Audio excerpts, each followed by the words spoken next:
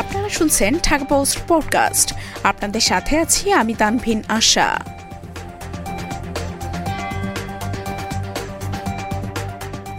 Mini ট্রাকে ফুল গাছ বিক্রি করে মাসে আয় লাখ টাকা।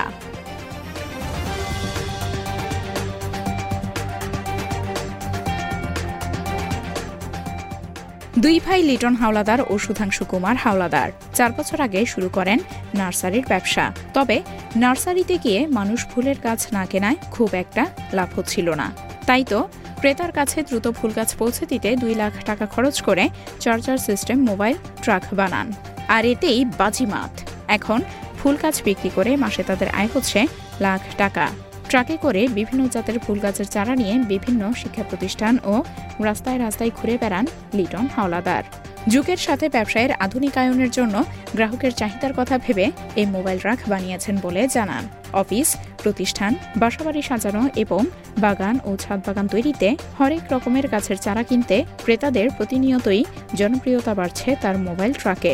পটুয়াখালীর মির্জাগঞ্জ উপজেলার বাজিতা গ্রামের হাওলাদার বাড়িতেই 2 ভাই মিলে গড়ে তুলেছেন নার্সারি। তাদের নার্সারিতে সব ধরনের ফুল, ফল ও ঔষধি গাছের চারা রয়েছে।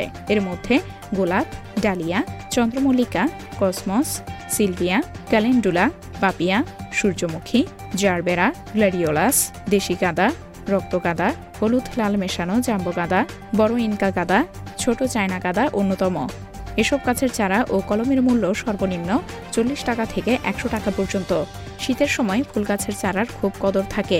এ সময় 20 থেকে 25 হাজার টাকার চারা বিক্রি হয়।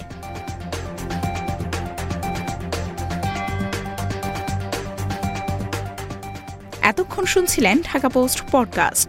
দেশ বিদেশের সর্বশেষ খবর জানতে ভিজিট করুন www.dhakapost.com।